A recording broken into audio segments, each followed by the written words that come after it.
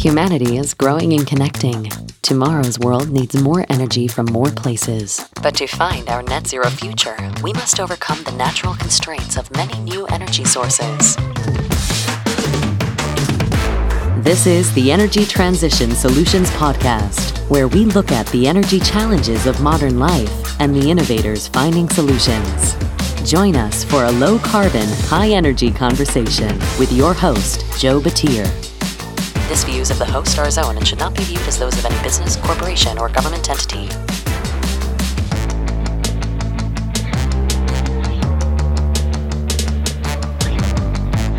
Hello, everyone, and happy week of Thanksgiving.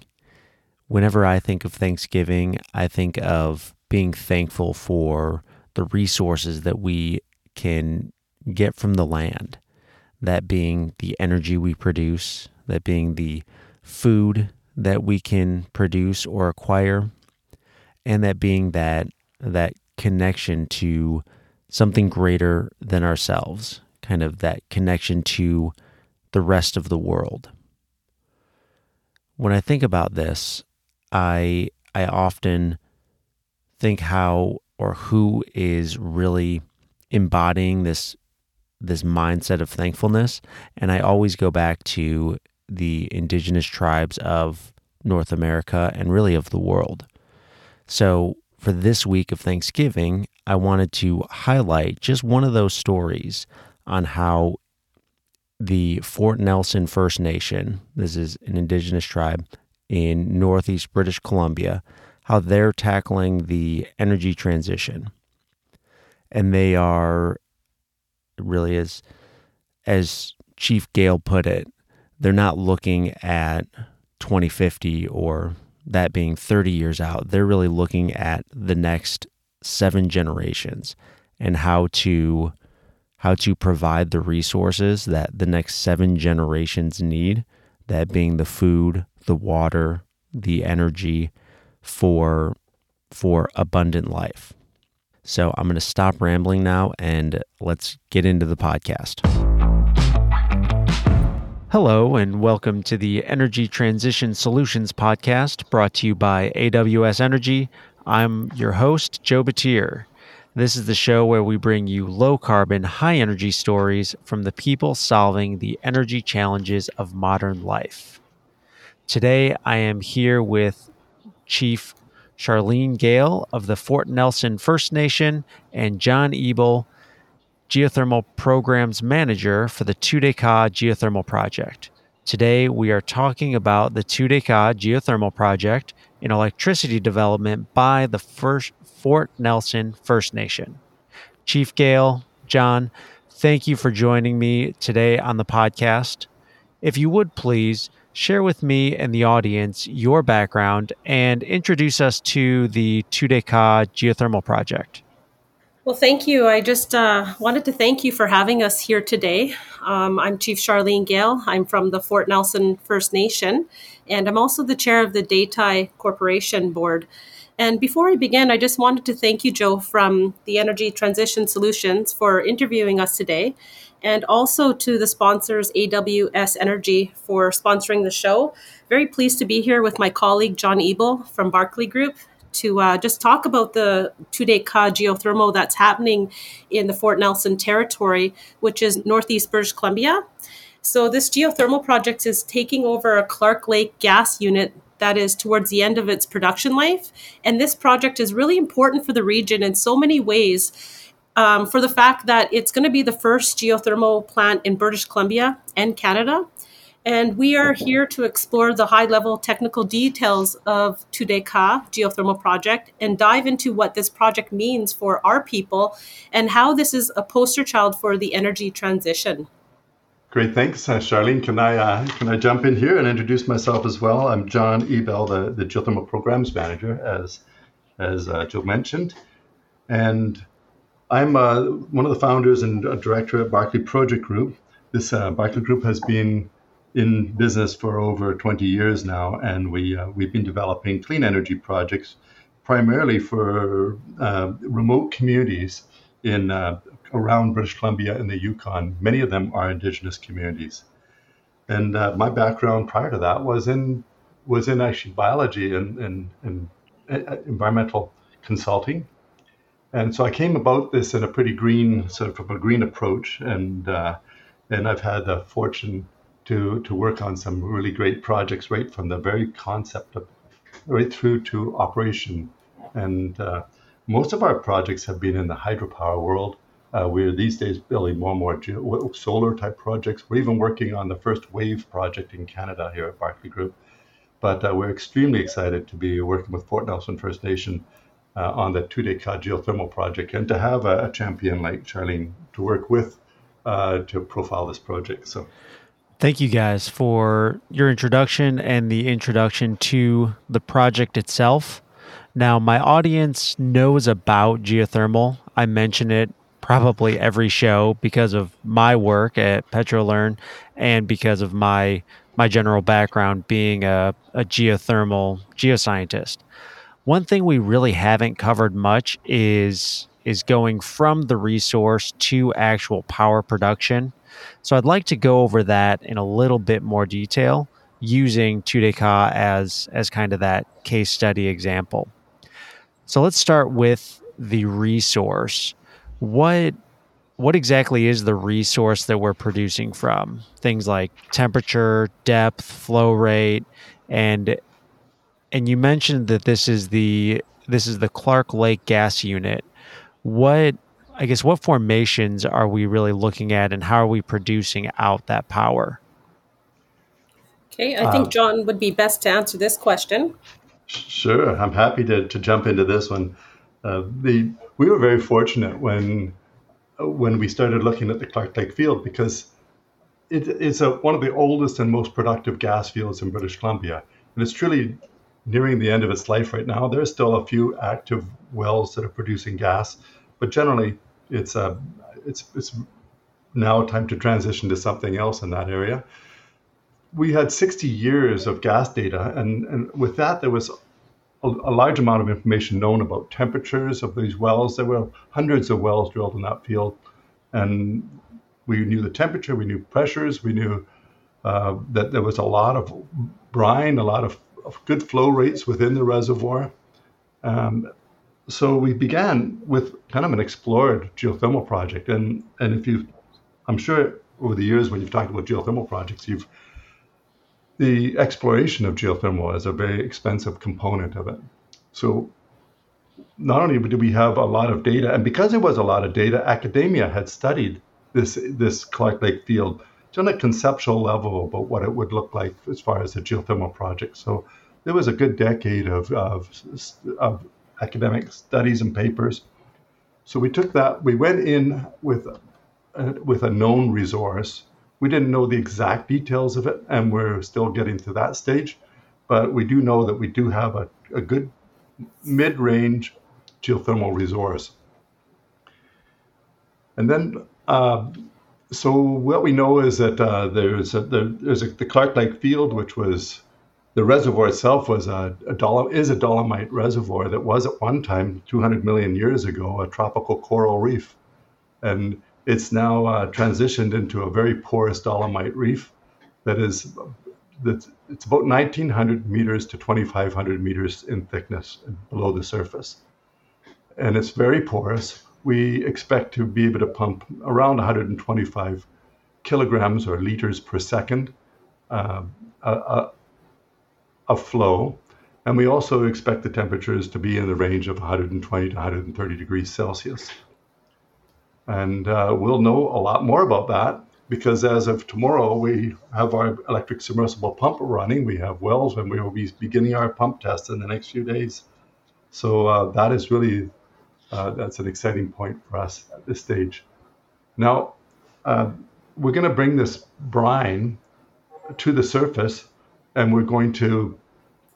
it's going to be pumped to the surface. It'll go through a heat exchanger, and it'll be pumped right back down into the reservoir again. And when it comes in the heat exchanger, it'll be passed to a secondary geothermal working fluid that boils at a low temperature. And as soon as that working fluid hits that brine, it will expand and vaporize. And when it does, it'll be and that pressure, the pressure that's created will be blasted against a turbine, which will spin and create the rotational force that can be used to turn a generator, and that's how we create the electricity. After that fluid passes through the turbine, it'll be condensed and recirculated to complete the cycle all over again. So that's why it's a binary geothermal power plant, and it's working on a mid-grade temperature of 120 to 130 degrees Celsius, and we'll have. So I hope that I hope that explains it to the audience. There's of course extra temperature beyond after it comes out of the turbine. After it's condensed, there's still temperatures you can take off, and there will be also out of the brine when it comes through the heat exchanger. There'll also be additional temperatures that we can extract, and those will be lower temperatures, but they'll still be very hot, and we'll be able to use them for all sorts of other resources and opportunities as well. That's a very good explanation on binary geothermal systems. So thank you for that. What amount of power production in terms of electricity are you expecting from the Tüde Ka geothermal system? So go ahead. Thanks, John. So the facility is currently being designed to have a capacity of between 7 and 15 megawatts. And we believe that the resource is pretty strong and the potential is much higher than what we are designing the facility right now. Just what John said, we're really excited about going through this testing phase and to see what we can come up with. It's just been such a great project. And, when we went out there to do the blessing ceremony, I just got shivers up my arms just thinking about this is coming into life. And, John and his team and everybody working towards this has just put so much energy into it.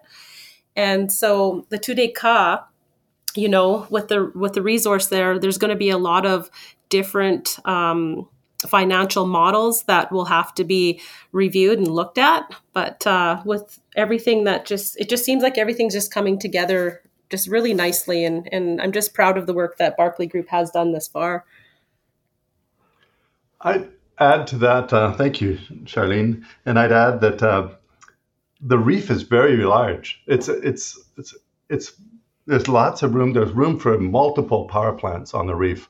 We have to use multiple power plants because we really don't want to transmit the resource in the pipes, the hot fluid in the pipes for too long of a distance, because obviously after a while that gets expensive and you get losses in temperatures, etc. But we figured that we can have a power plant in the range of 18 to 20 megawatts in size with the mid-range resource that we have, and we could have multiple numbers of those power plants. At this stage, though, our market is limited because the Fort Nelson region is powered by one gas plant, and it's also it's not interconnected with the British Columbia utilities grid. So really, our domestic market for electricity is about 7 megawatts, and that's why the low end of our production capacity might be 7 megawatts, because we're definitely looking to displace all of that gas-fired generation in the region with geothermal generation for domestic electrical demand. There is some growing opportunities with industrial demands in the region. They're not certain yet, and we are also exploring many ways that we can build this power project larger so that we could have an economy of scale that would really help with the cost of production. So we've explored lots of things like hydrogen's a good example of can we produce hydrogen in the region. It is the terminus of the Northern Railway. It is actually an energy dispatch hub. There is, the diesel is brought to Fort Nelson by train, and then it's offloaded onto trucks and it's trucked into northern Canada from Fort Nelson. And right now, if you look across the road from where Charlene's sitting today at the band office, there's tank farms of diesel And it's a great vision to think that maybe we could actually start to displace some of that diesel with hydrogen, using geothermal electricity to produce the hydrogen. So so we're really in the midst right now, first of understanding the resource to this degree that we can fully design and build out the power plants. But secondly, to exploring, as Charlene mentions, lots of options, lots of value-added options for ways of building a larger generation facility and using that electricity for all sorts of interesting developments in the region and in the north. That's really exciting. There were a few things in there that I wanted to touch on. The fact that you pointed out the size of the reservoir, the dolomite being anywhere from 1,900 to 2,500 meters thick, and that sheer size of the reservoir, it's something that we don't always think about in oil and gas.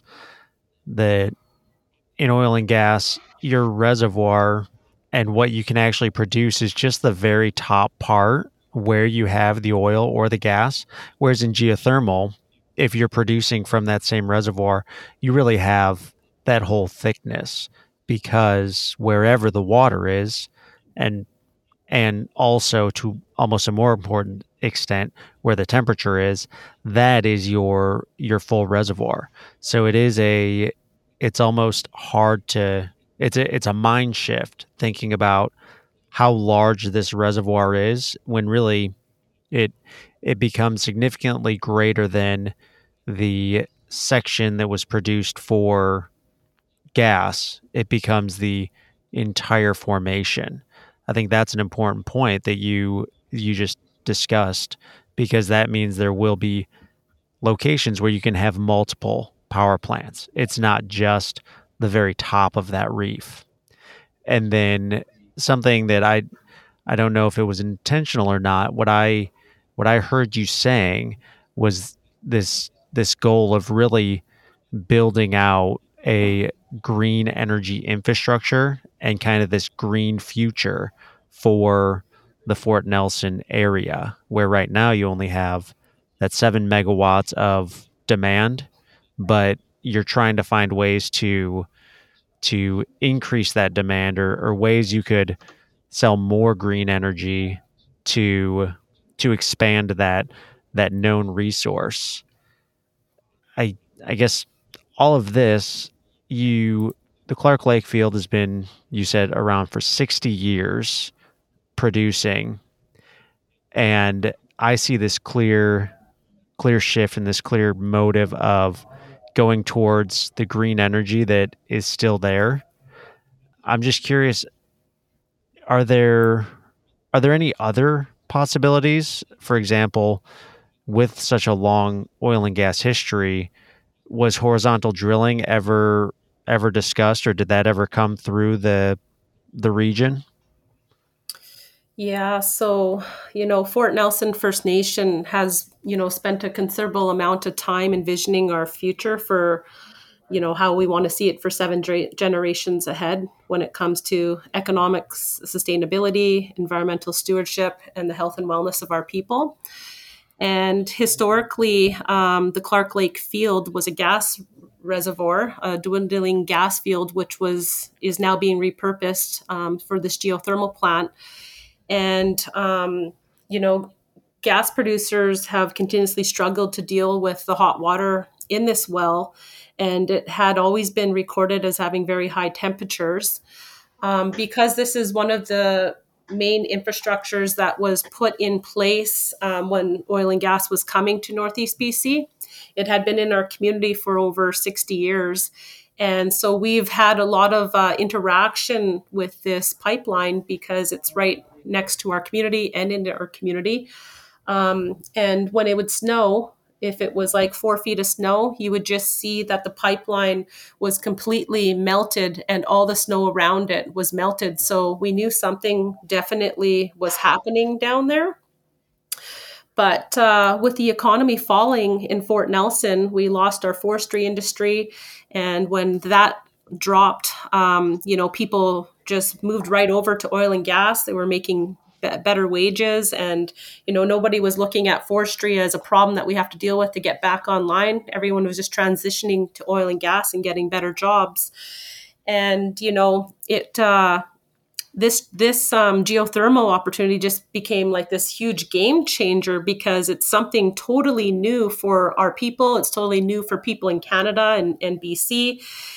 So there was a lot of pushback a lot of pushback from locals and people that just didn't understand what we were trying to achieve here. But I think that now that we have gone through the process and, we're making headway, people are starting to really support the project and look at the project with a different light. And so with that, the Fort Nelson area has had, some of the biggest gas plants in North America here operating for like 50 years. And with that, that's where we're getting our power from currently, is from the gas plant that transfers it over to this little small BC Hydro station. And, they were the biggest polluter in greenhouse gas emissions for decades, and one of the highest taxpayers. And as you travel more north, you get more remote. So that means that there's no transmission lines. People are running their generators, their cities and their homes off diesel or oil or propane. So we find that this project is a real opportunity for us to look at ways to bring our economy, back to Fort Nelson in a green way. And also, really provide opportunity for the youth and people that live in our territory, and, so that they don't have to leave our community to go find jobs. And that's one thing that really was sad to see, is that a lot of people lost their homes and their livelihood with the combination of forestry and the oil and gas fields shutting down. So I think that as the Clark Lake gas field had been depleted, this geothermal project offers an exciting new industry that really can revitalize our entire region and really give hope for food security as we move into the future. We've seen so many challenges with greenhouse gas emissions, and we've seen how devastating fracking can be in our territory in such a short period of time, especially when we are not involved. And so we're really excited about, showing people that, we can, move forward in a green energy space and be a First Nation that is leading this transition in Canada, to help other communities realize that they can do this too. And I think one of the interesting points is that, other than municipalities and government, First Nations are the main leading people that are owning renewable projects across Canada. So little projects are popping up left and right, and most of them have about 1 megawatt of energy that they're either utilizing in their community or selling back to the grid. So it just shows that, we've been here for thousands of years, and we take our environment, very seriously. And also we want to be involved in the economy. So we're really trying to strike that balance between economic sustainability and environmental stewardship. And I have to say that, over time, just listening to our elders and our land users, we're definitely stepping in the right direction of where we need to go. And I'm so thankful for, I can't say it enough, like people like John and his team, and, the First Nation Major Projects Coalition and federal and provincial governments for really stepping up and supporting us with these initiatives. Because one of the main things as a leader that I always have to take into consideration is not to put my community at risk. And that's really important to me, because, we only have so much in our coffers to do things and to provide own source revenue to offset programs. And this just really gives us that hope, to not only breathe fresher air into the future and leave something for future generations, but also, have opportunity to have own source revenue so that we can continue to offer the programs and services that the federal funding we get from Indian Affairs that just doesn't cover what we need to do to be able to look after our elders and our youth and move forward into the future. So yeah, I'm excited about this project. Hey, thanks, Charlene. Can I just add to that a little bit that when I first went to Fort Nelson and I spoke to the chief and council, from day one, it was really clear that they were interested in a revenue generating project for sure, but just as much they were interested in a socially successful project. And that project needed to be, as Charlene's mentioned here, diverse. It needed to include opportunities for bringing youth and families back to Fort Nelson. It needed to create quality jobs that had real incentives to get out and contribute to the community and to the region. And we've really designed this project to be a value-added project, to look at opportunities far into the future. And that's definitely one of the exciting parts of this project.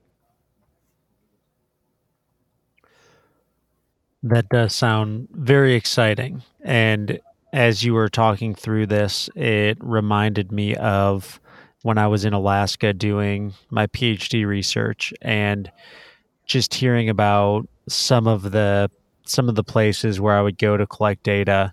It was they couldn't get bananas. They had to pay something crazy like $10 a pound for tomatoes, and I know those seem like kind of funny examples, but fresh produce is, I would say, very important and something that most people take for granted. And in relation to the ability to power and heat your home during the winter, I think it is kind of a silly example. Why would we worry about tomatoes if we can't even power or heat our home? So it's very cool to hear and humbling to hear about just the importance of this project and really what it means and the long-term vision of why this project is taking off and what 2Dekad geothermal will mean for Fort Nelson. Now, I've I guess no real perspective on what this means from your position as the Fort Nelson First Nation, having a thousands of years history on the land. Could you just maybe talk about that a little bit more? Like, what does this mean for the Fort Nelson First Nation and for the community? Well, thank you, Joe. So the Fort Nelson First Nation, we're like a Cree Dene nation, and we're strong, proud, healthy, and self-reliant. And that's our motto of how we explain ourselves. But our ancestors have taught us to be resilient. They've taught us to be innovative and to work hard for future generations. It's always something that we think about when we make decisions. And how this will affect the 7 generations to come. How will it affect our great-grandchildren? So you are correct. We have been here for thousands of years, and our connection and our connection to the land and resources of our territory goes back many generations. Our language goes back. We have different dialects, our culture, our stories, and our members know how important it is to uphold the spirit and intent of the treaty by inserting our people's rights to their land and taking responsibility to ensuring that future generations are able to live their lives in our territory that in a way that honors our ancestors. And so this deep connection with the land and all it has provided is truly a gift. And that's one thing, when I got those shivers at that blessing ceremony, I just knew that this is a gift from our ancestors and we need to honor it. So harvesting heat from the earth to produce electricity is a new revolutionary path for our people. And it's going to enhance our ability to advance in the future, especially as you explained with food security. Food security is definitely a challenge here. We have about 8 months of winter.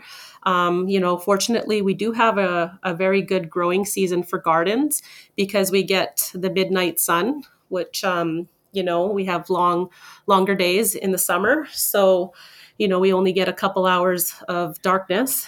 And so we do grow great crops when you have a little garden in Fort Nelson. But the potential with the heat source to have over 100 greenhouses will not only change the way we eat and the way, the people of the North eat, because I'll just get into a little of a personal story. Growing up in Fort Nelson, you would go grocery shopping and you would get your produce for the week. But by the end of the week, your produce would not be, it'd be rotting or whatnot, because it doesn't last that long with the transportation time. And so when I graduated and I went down to Vancouver with my best friend, and I met my auntie, and she took us to the supermarket, and I could not believe the fresh strawberries, the fresh produce that I was seeing in the market. It was like it was just picked and put there, and the vibrant colors were just amazing. I couldn't believe that that's what actually produce is supposed to look like. So that's one story I always share. And, I just want to be able to provide that opportunity, not only for our members and the local municipality, but also as you travel up north into the Yukon and NWT and, into more of the remote communities, the cost of food increases tremendously. So you could try to buy a steak that I just bought here for $17, and you go up to NWT, and that steak's going to cost you from $60 to $80. And it goes for the produce. The produce is marked up also. Like a head of lettuce is going to cost you probably 4 times the amount that it's going to cost me. And, when I think about, people and the access to food, that is so important. Everybody wants to, provide their children with a nutritious meal, 3 times a day with snacks. And, we want to be able to support that and be able to do that from Northeast BC and have less transportation time and less cost to the people of the North. Just to put it in perspective, that so we've drilled one producer well and one injection well now, and that's what we're going to use for this pump test. The one producer well, in our worst case scenario, our very worst case scenario indicates it will have 21 megawatts of thermal energy in it. And that is enough to run 400 industrial sized greenhouses during the coldest day of the year in Fort Nelson. And Fort Nelson has fantastic soil. It has great sunshine. It has a lot of thermal availability. So from an agricultural perspective, there's every reason to believe that we could actually make this a significant agriculture region. And currently, of course, it's not. And that's a pretty exciting vision for sure. Yes, that really is an exciting vision, and really to think about what just that one well can do and what you can really provide from that. I appreciate you sharing the perspective as the chief of the Fort Nelson First Nation, and from the Indigenous perspective of what the land means and that deep connection. And really I think what's most apparent to me is that 7 generation and really forward looking, and it makes it so clear why there is this initiative and this motivation to switch to a low carbon energy source that is local and provides that energy, that food security, and provides the way for the community to be lifted up. I'm just curious, why geothermal? Why not things like wind, solar, battery energy storage, that kind of, I guess, the other alternatives? We began this whole project with an investigation, an inventory of renewable energy opportunities within the region, within the traditional territory of Fort Nelson First Nation. And we looked at wind, and there is wind high on mountains, far away from transmission lines, very difficult, remote places that really you prefer not to build a road to in the first place, let alone transmission lines, etc. We looked at hydro, and a lot of the rivers, there's a huge amount of rivers in the region. It's the Northern Rockies, and so there's some big rivers coming out of those mountains, but they're coming out as not low gradient, but just they don't have big waterfalls on them. They're although there's gradient to them, they're a low head type hydro project that could be developed, and that in itself would require the flooding of land, and that was pretty much out of the question. Solar, of course, is a wonderful resource up there. It's a very bright, and it has a lot of solar resources throughout the year, except for, of course, in wintertime when you really need the energy. So, and then there's biomass, and biomass is being considered in the region, but it also is a northern boreal forest, and so that has to be done with some care as well. So, meanwhile, this gas field was in its final years, is depleted for the most part, and it's just outside of town, so it's pretty much the obvious choice. And as I said, there had been a decade or more of academic evaluations of it that really did start pointing towards the fact that we knew this resource, and it was the one that was close. It was the one with the greatest opportunities, the greatest social opportunities, the least environmental impact. A pretty obvious choice for development. A little history, Joe, that they did propose for a hydroelectric dam to be implemented on the Liard River, and it was very, very unpopular to not only in the Indigenous communities surrounding the project, for the fact that it was going to take over a very important sacred site, and that would be the Liard Hot Springs, which is a very beautiful space that has just a boreal forest as you walk in down this boardwalk that just turns into this amazing tropical rainforest in a way, right? And you have this beautiful hot springs that's classified as the second biggest hot springs in North America. And one thing that really saved the project was they found salmon in the Liard River. And this space is just amazing. And, as people learn about this project, and if they're traveling the Alaska Highway, I really hope that, they do stop in and see the Clark Lake Geothermal Project, Tudeka, and, have the opportunity to also sit in this hot springs, because that's one of the spin-off opportunities that we may be able to have in Fort Nelson, is to create our own spa and hot springs from this resource. So there's so many spin-off opportunities and so many things that we're looking at and exploring. But I just invite people to our territory to come visit us and to come learn about us and see what we're doing over here. Thank you for the invitation. I think that I'm sure somebody will take you up on it, and I'm sure I will want to take you up on it at some point in the near future. Yeah, that would be great. I know recently, I guess the project at one point was called the Clark Lake Geothermal Project. Now it is the Tudeka Geothermal Project. Can you explain for the audience and for me, what does Tudeka mean, and maybe why it was renamed as well? Okay, so, throughout Canada, there's a lot of discussions about reconciliation.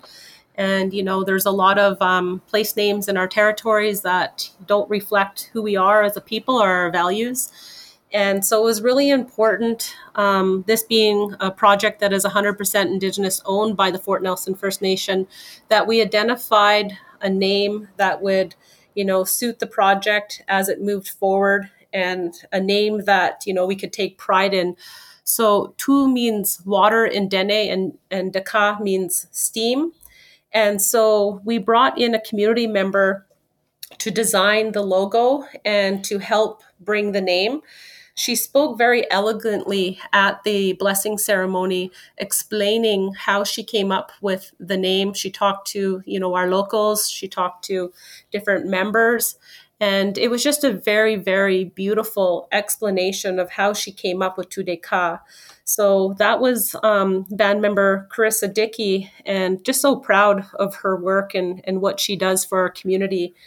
And so the Tudeka is a Dene name, and it represents us and represents this project as we move forward. And so we thought it was really important to just remove the traditional gas field name and really honor as we move forward the project in a traditional Indigenous name. Thank you for that explanation. I really like that, and it definitely ties everything in and shows the importance of the project and its importance to your community and to really the reconciliation aspect. Reconciliation is really one of the wonderful spin-offs of this energy project too, and I think the federal government and the provincial government can be, commended for their support and their vision that they could see how this project was going to address, carbon reductions and emission reductions, but they could also see that it addressed many social issues as well, and one of them is reconciliation, and I think it's a great example of that. We're also really pleased that it was a relatively easy Dene name to pronounce, because it does roll off your tongue beautifully, and we're grateful for that as well. Those of us who can't speak Dene. I agree wholeheartedly with that. I enjoy saying Tudeka, and it does help me, because there are many times when I'm cringing as I am pronouncing something in a different language, because I don't speak any other languages. So I always feel a little bit of apprehension because of my, for lack of a better term, ignorance with the pronunciation. So with that, I'm curious with the future of the Tudeka project. You were talking earlier about the potential for industrial scale food production, and there are so many other downstream activities that you can do with that lower grade heat after you've generated the electricity. Do you see any of those in the immediate plan? I guess in another roundabout way, what plans are there on how this will really impact the community in the region? There's quite a bit of work to do along those lines. We're certainly right now at conceptual level. Our focus is getting an electrical generation facility up and running, but while that is going on, we are definitely looking at direct use heat opportunities and opportunities for utilizing the additional electricity. Those are in study, or beginning to be in study now. I can list off that we have industrial heat demand within the region, just across the road from them, and in the industrial area, we have, as we mentioned, agriculture is a big part of this. We can look at spas. We can look at definitely district heating and heating the community. Fort Nelson First Nation community alone is a quite well located for a district heating opportunity, and it could be we can take the heat as far as the town of Fort Nelson as well. These are all being studied right now. We're looking, of course, at what's in the brine as far as geochemistry. We're looking at and production of hydrogen, these sort of things. It's a fun and exciting area to be exploring, but we're not that far along down that path at this stage. So I'm guessing I know the answer to this question as well then, but do you have any idea on the types of CO2 savings and greenhouse gas emission savings, say compared to the current electricity that is used in Fort Nelson, and maybe some of those ancillary activities and products that may come from the Tudeka project? In British Columbia, we have on our British Columbia main electrical grid, it's 97% clean energy, which we're very fortunate in that regards. And any industry in British Columbia is supported with all this clean energy. It does give us a bit of a global, step up, and it's a great place to be, developing industry from. However, in Fort Nelson, that is not the case. Fort Nelson is 100% dependent on gas-fired generation and fossil fuel-based electricity, and so industry, it's a disincentive to be operating in Fort Nelson for that reason.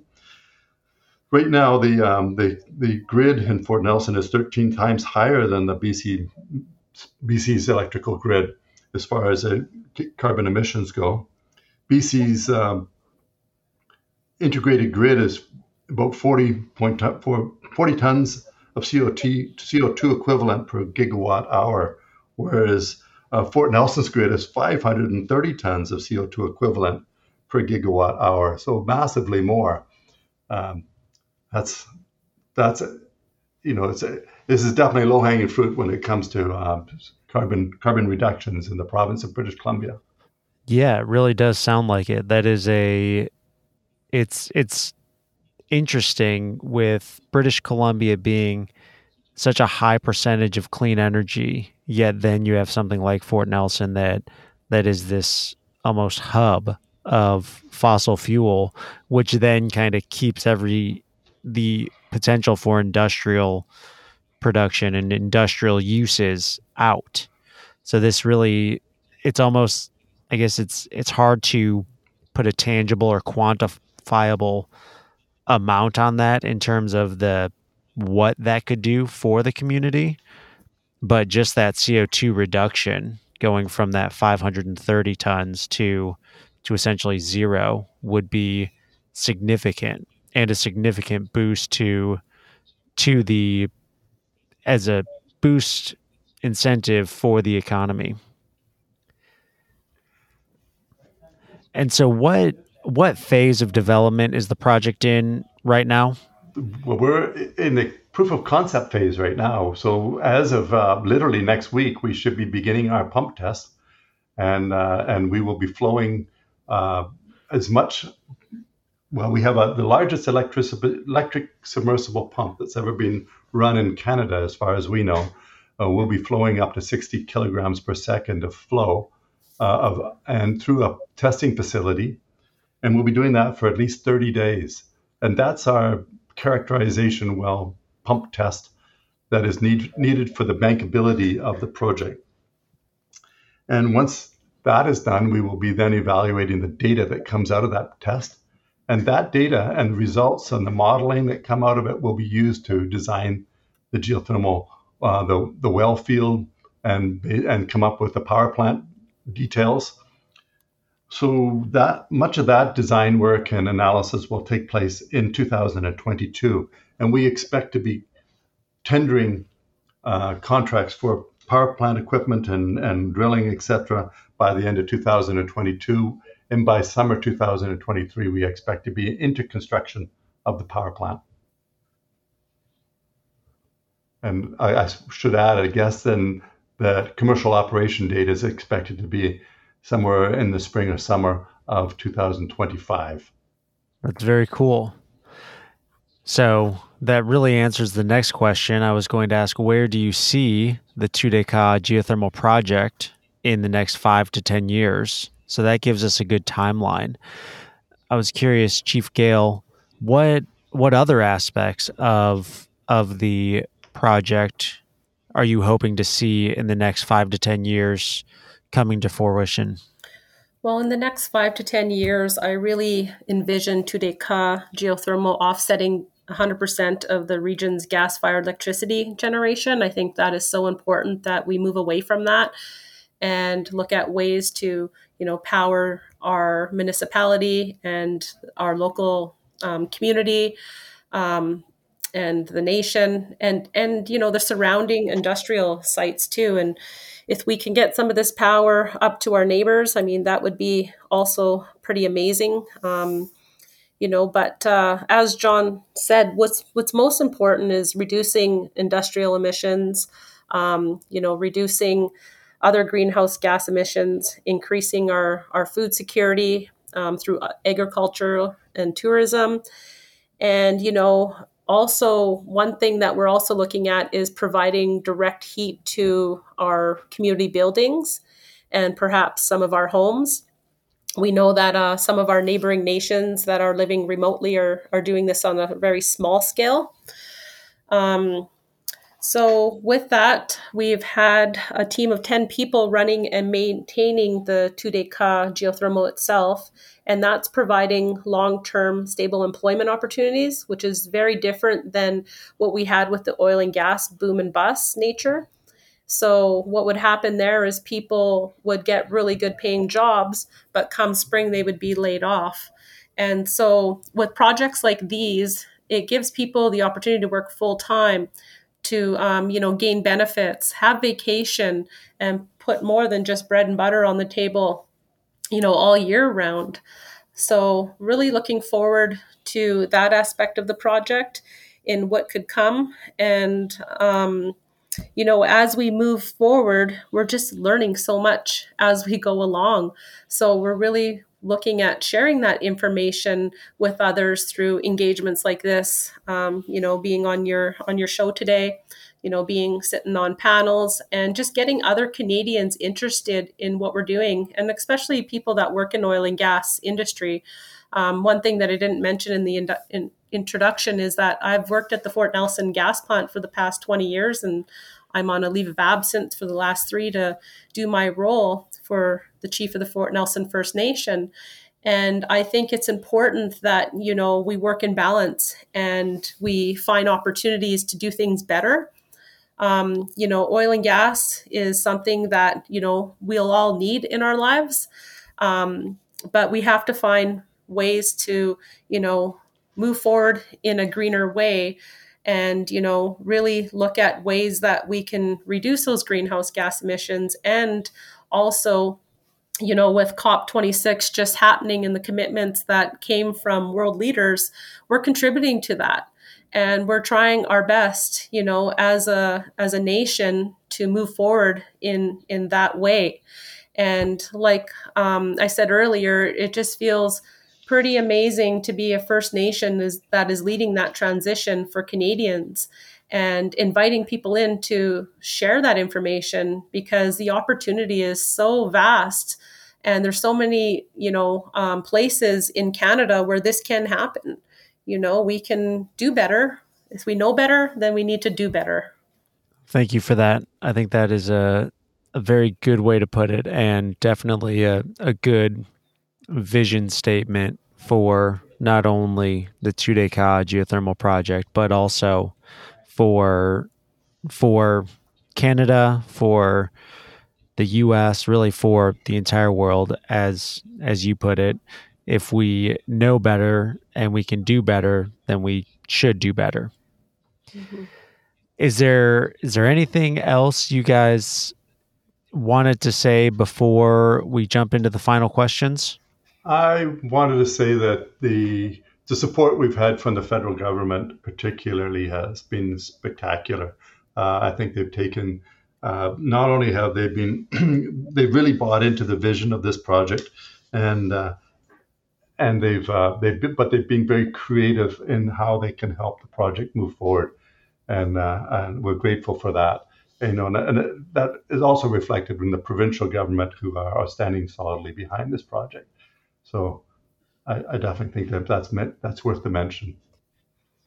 And I'd just like to say to our youth and to other Canadians that we hope that, learning about this project really uplifts you and helps you see that, we can, be a part of green energy in a very positive way, especially in a region where we have three of the biggest gas plays in North America.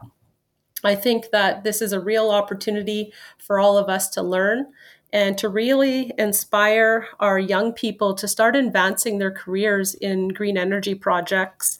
It will really bring great employment opportunities in the future.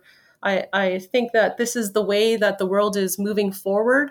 And, I just invite young people just to start learning a little bit more about, renewable project, whether that's solar or wind or geothermal. Little things are happening around you. If you just start exploring and doing a little bit of research, you'll see that more and more of this kind of work is being done in, local First Nation communities and other municipalities across the country. Thank you guys for those. They are very good points. With that, we are going to jump into the final questions. The first one, what is the most important book you've ever read? I want both of you to answer these. So whoever wants to go first, most important book. So one of the most important books right now that I think that people should read is called An Army of Problem Solvers. And it's to do with reconciliation and solution economies. It's written by Sean Looney with Will Braun. And, he really talks about the importance of First Nation reconciliation and the importance of rebuilding local economies. He talks about different companies that are working with First Nations across the country that, he's calling them problem solvers because they're looking at social enterprise, they're looking at social entrepreneurs and, looking at ways that they can tackle society's stubbornness about solving today's problems, especially in this country.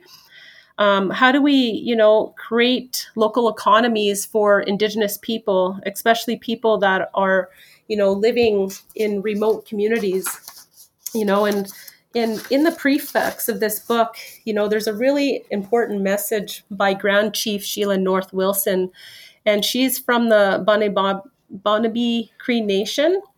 And so she just talks about some of the things that she's seen throughout her life. And it's, something that all of us Indigenous leaders always talk so passionately about, being involved in our economies and looking after our environment and having a better understanding about who we are and our values, our culture, our language. But what she talks about is the lack of opportunity and the lack of jobs and the lack of hope, and with that, it can only lead people in one direction.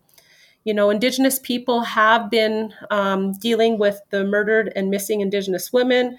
It's been deeply ingrained, in a lot of our communities, a lot of poverty, massive unemployment, rampant diabetes, and just a critical shortage of housing and basic infrastructure. So this book was very important to me. It talked about, some of the challenges and hardships that people have gone through, but also it gave a lot of hope because it showed how people can come together, whether you're Indigenous or non-Indigenous, how you can work together to, honor the treaties, give opportunity, work with Indigenous people. It talked about the Truth and Reconciliation Commission and the calls to action. So I think this book is very important because it gives you live examples of what other entities are doing to be problem solvers. And it also points out the need for government to think differently and to change policy so that Indigenous communities can be a part of their economies in a more productive and positive manner. So I really recommend An Army of Problem Solvers. And you can check it out online. You can buy it on its audiobook. It's an affordable book, has some great pictures on there from the community, talks about, some of the gardens and produce that other First Nations are doing to create an economy within their own, First Nation and selling it to the locals. So there's just so many great examples, and I highly recommend this book by Sean Looney. Oh, I'm glad you had a nice, wise solution there to talk about, Chief Gale. I'm kind of a person I'm a person who gets caught up in the moment for sure, and I become passionately engaged in what I'm living and experiencing at any time. And as such, I was thinking about this question and knowing that we were going to be asked it, and I just couldn't help but reflecting back to the most recent book I read. And this is a book called Beyond the Trees by Adam Schultz. And he writes it's a real-time current adventure, northern Canadian adventure, and it's a solo journey across the Arctic. And although this book is not really a potential game changer, for me it was inspiring, and it was also great escapism. In this, the author canoes across the Canadian Arctic from the west to the east, from the Dempster Highway to Hudson's Bay in one season, and he faces a huge amount of adversity, so much upriver travel and storms and ice that he can't paddle through, and seemingly impossible timeline with the imposing winter coming on. Yet through all of that, he just slogs on optimistically. He's positive and he's philosophical, and mostly amongst the intensity of the Two Day Cap project, which I've been living for the last 3 or 4 years now. I just needed a good escape read at the time, and Adam Schultz reminded me that I too need to save some time for some good adventure for myself, and that it's not that it was that's just very positive and fulfilling as just as fulfilling as my job is as well, because I feel very fortunate to do what I do. But it was just a good read at the moment. Thank you for those recommendations. I think both of those sound very interesting. And John, I think you put it well that sometimes we just need an escape from what we're dealing with on a day-to-day. But as you point out, that book really shows what it takes sometimes that we can relate to somebody traveling across the Canadian wilderness, because sometimes that adversity is what we are seeing in a project at work.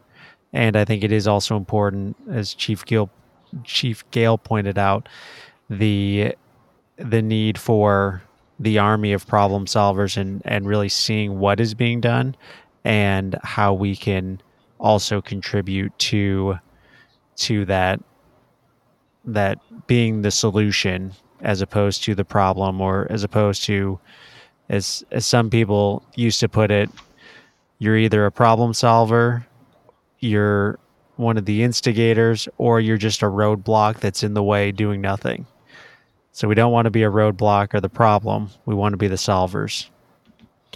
So the next question, when will we be net zero as a society? Okay, I'll take a stab at this question. And I just, as the world makes a push towards net zero by 2050, it is really critical that Indigenous communities play a role in developing the policy and project development in order for this to be achieved. I've sat on many panels and I talked about the need for, the batteries to run these cars, electric cars, right? So with that, you're going to need so much more lithium, so much more nickel, and other different resources that are going to be found in Indigenous communities. So that is why it's so important that Indigenous nations play a critical role in the policy and the project developments in order for them to be really successful. The opportunities for our nation to participate with government and the private sector, there's so many things that need to happen. There's a need for, the major infrastructure to be built to meet the demands in our community. And all this infrastructure in some form, like I said, will be in our territory.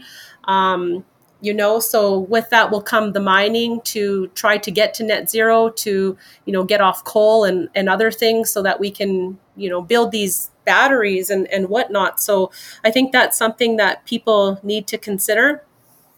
I'm also the chair of the First Nation Major Projects Coalition, which really works with Indigenous communities to find solutions to be involved in major projects over 100 million in their territory. And so we've been doing a lot of work and having a lot of talks about renewable projects and how we can be involved in a meaningful way where we have equity positions or, as for the Tudeka, it's 100% Indigenous owned. But with the work we do, we also look at finding ways for access to capital. And, that's one of the major roadblocks when Indigenous communities want to get involved in any kind of project, whether that's net zero or something happening in their territory. So those are some of the challenges that we face as Indigenous communities in order to be involved in these major projects in Canada. So with that, our members have been working diligently up until April of 2022. We're going to be throwing a net zero conference by 2050. And it's hosted, as I said, by the First Nation Major Projects Coalition. You can check out our website online. We're going to have many speakers joining us from international show and panels.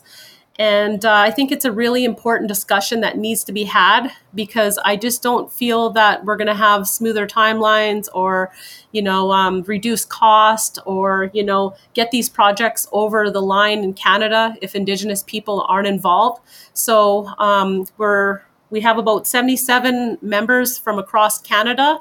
And so our members want to create this conference so that we can talk about what's important to us. We can talk to invite the investors in, the private sector, government, to really have a very good conversation about net zero. The conference will happen at the Western Bayshore on April 25th and 26th. And it is in person and it's also online. So I invite you, Joe, to attend. I think it would be very informative and to learn about what Indigenous communities in Canada are doing to be involved meaningfully in major projects that are occurring in their territories. Well, thank you for the invitation. I'll have to check the schedule and see and try and be there. John, what about you? When do you think we'll be net zero? Well, I feel optimistic that governments finally seem to be making a critical swing towards policies and investments in decarbonization. The Tudeka geothermal project is a great example of where Canadian government has been progressive and creative in its approach, and also has leveraged decarbonization for much broader social objectives as well. So that's my optimism. Yet I observe us as individuals seem to not be prepared to, or even maybe interested in doing our part to reduce carbon emissions on just generally. I feel like we utilize fossil fuel-based equipment for our entertainment in a growing way, and we leave our pickups idling and we drive in the biggest vehicles we can quite often, especially when you're out in resource areas. And this, I find this people's personal behavior quite concerning, and that's where I'm pessimistic. But I do wonder if large corporations will be the ones who will find ways to make profits from technological change. The lowering of emissions, or the even technologies such as air capture of carbon and those sort of things, where there's money to be made, and I think that the corporations are gonna embrace that in a big way. And that's where I hold out some hope that we will actually achieve net zero by 2050. And it will probably be money-making opportunities that will drive that, and along with government policy. And I really hope that generally all of us will really consider what we do on a daily basis as far as our carbon footprint goes. It's an interesting take on the question and how we would reach net zero by 2050. I think it is interesting to kind of combine your two answers, where Chief Gale was saying that we do need to include everybody, and especially the indigenous communities who are living off the land and who are in these remote villages who right now rely on the fossil fuels. So it's almost harder to make that shift to net zero. Whereas, as you point out, John, some of those changes may be made purely from the profit side and from the commercialization side of saying we can find a way to make money as we drive towards net zero. And so it would be it's not only a personal and a communal based problem and solution that needs to be found, but it is also we're in an industrialized world and a commercial world. So it is also going to be something that if there's money to be made, the industries and the corporations will find a way to do so. So the last question is actually, what question do you have for me? And I know you both probably have plenty of questions, so feel free to ask away. And Joe, I was wondering whether you were in Texas during the extreme weather event last winter. I know that's where home is for you. So, and how do you think geothermal could have played a role in avoiding that situation? Yes. So I was in Texas. I'm based in Dallas, Texas, and we, just like the rest of the state, had massive power outages. I was one of the lucky ones. My house did not have any power outages the entire 3 days. So we actually had my wife's parents over and their dog for the 3 days. There were 5 of us plus the dog living in a 2-bedroom house for 5 days. It was quite comfortable, quite cozy, if you will. But it was one of those things that I think back to the example that you give with the natural gas pipeline, and how during the winter that pipeline actually melts all of the snow. In Texas, that wasn't the case, but realistically it could have been. We could have been using some of that heat within the produced water to be heating some of the different processes. And a lot of people point to wind as being the problem, but there were also, I guess, basically there were problems across the board with electricity generation. Wind turbines were down. Piles of coal that were supposed to be getting burned for electricity production were all frozen and couldn't get the fuel into the burner. And then natural gas pipelines were freezing up. So really it was almost a comedy of errors. And I say that term in a sobering light because it wasn't funny in any way. There were people dying who didn't need to die, and there were just lots of issues that came to light because of that. The way that geothermal, I think, could have helped that is being that baseload power that is always on and would have continued to produce, and provided that it was properly insulated, which other pipelines weren't. If the geothermal was properly insulated, which it probably would be, so that way you could increase that delta T and save as much of that heat as possible, it would have actually done more energy production because of the cooler air temperatures. So really, geothermal, in my mind, is the answer. not for the whole state and the whole problem, but geothermal would not have been one of the powers that would have fallen off during the the winter freeze. It would have actually been one of the ones that was trying to support the entire grid. Thank you. Yeah, very interesting. Awesome. Well, Joe, I have a question for you. I'm curious to know if you know which Indigenous land you reside on. It is a good question. And at one time I did know. It was probably a few months ago. My wife actually looked up what Indigenous land we lived on because she was curious, and because of Columbus Day, which for some areas has been renamed Indigenous Peoples Day. And so we were curious and wanted to look it up and wanted to talk to our son about it and tell him where we lived. And I know it's bad of me because that was only a little more than a month ago, but I don't remember. And as I look at a map of the Native American tribes of Texas, it is unclear. It's either the Wichita or Caddo, but I don't think it was one of them. I think there was another tribe that overlapped that was more the primary indigenous peoples of the area. Yeah, I believe there's the Comanche and the Takawa.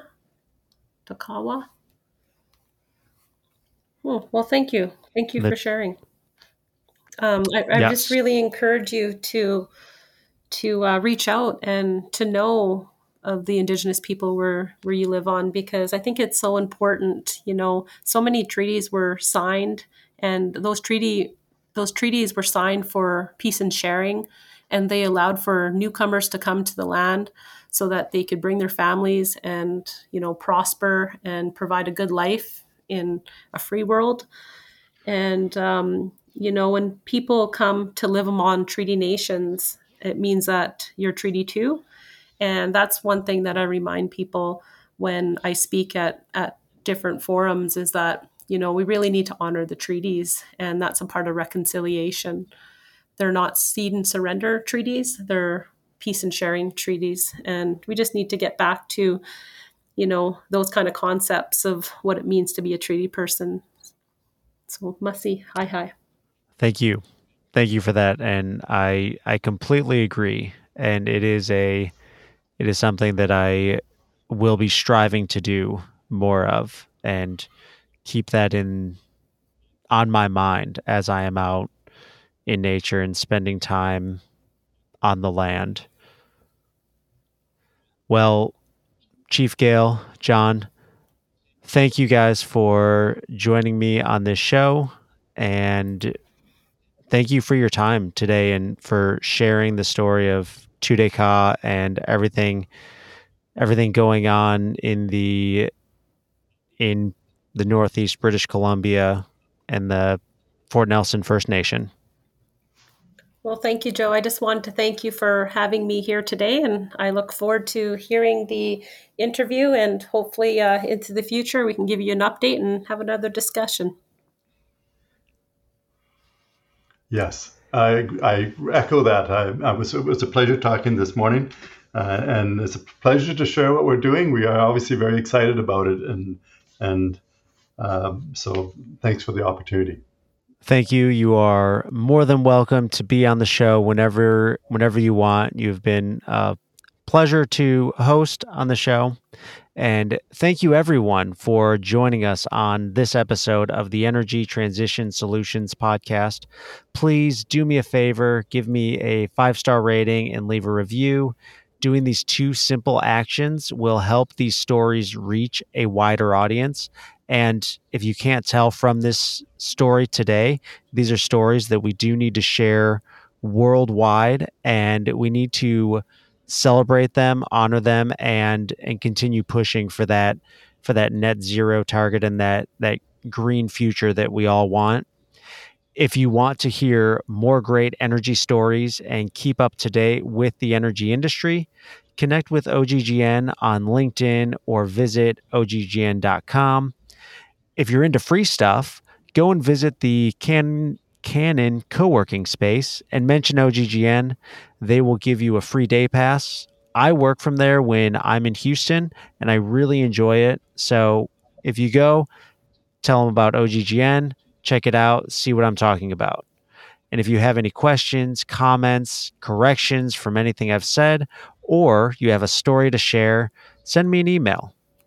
And until next time, remember to keep it low carbon and high energy. Join us again next week for another low carbon, high energy story on the Energy Transition Solutions Podcast, a production of the Oil and Gas Global Network. Learn more at oggn.com.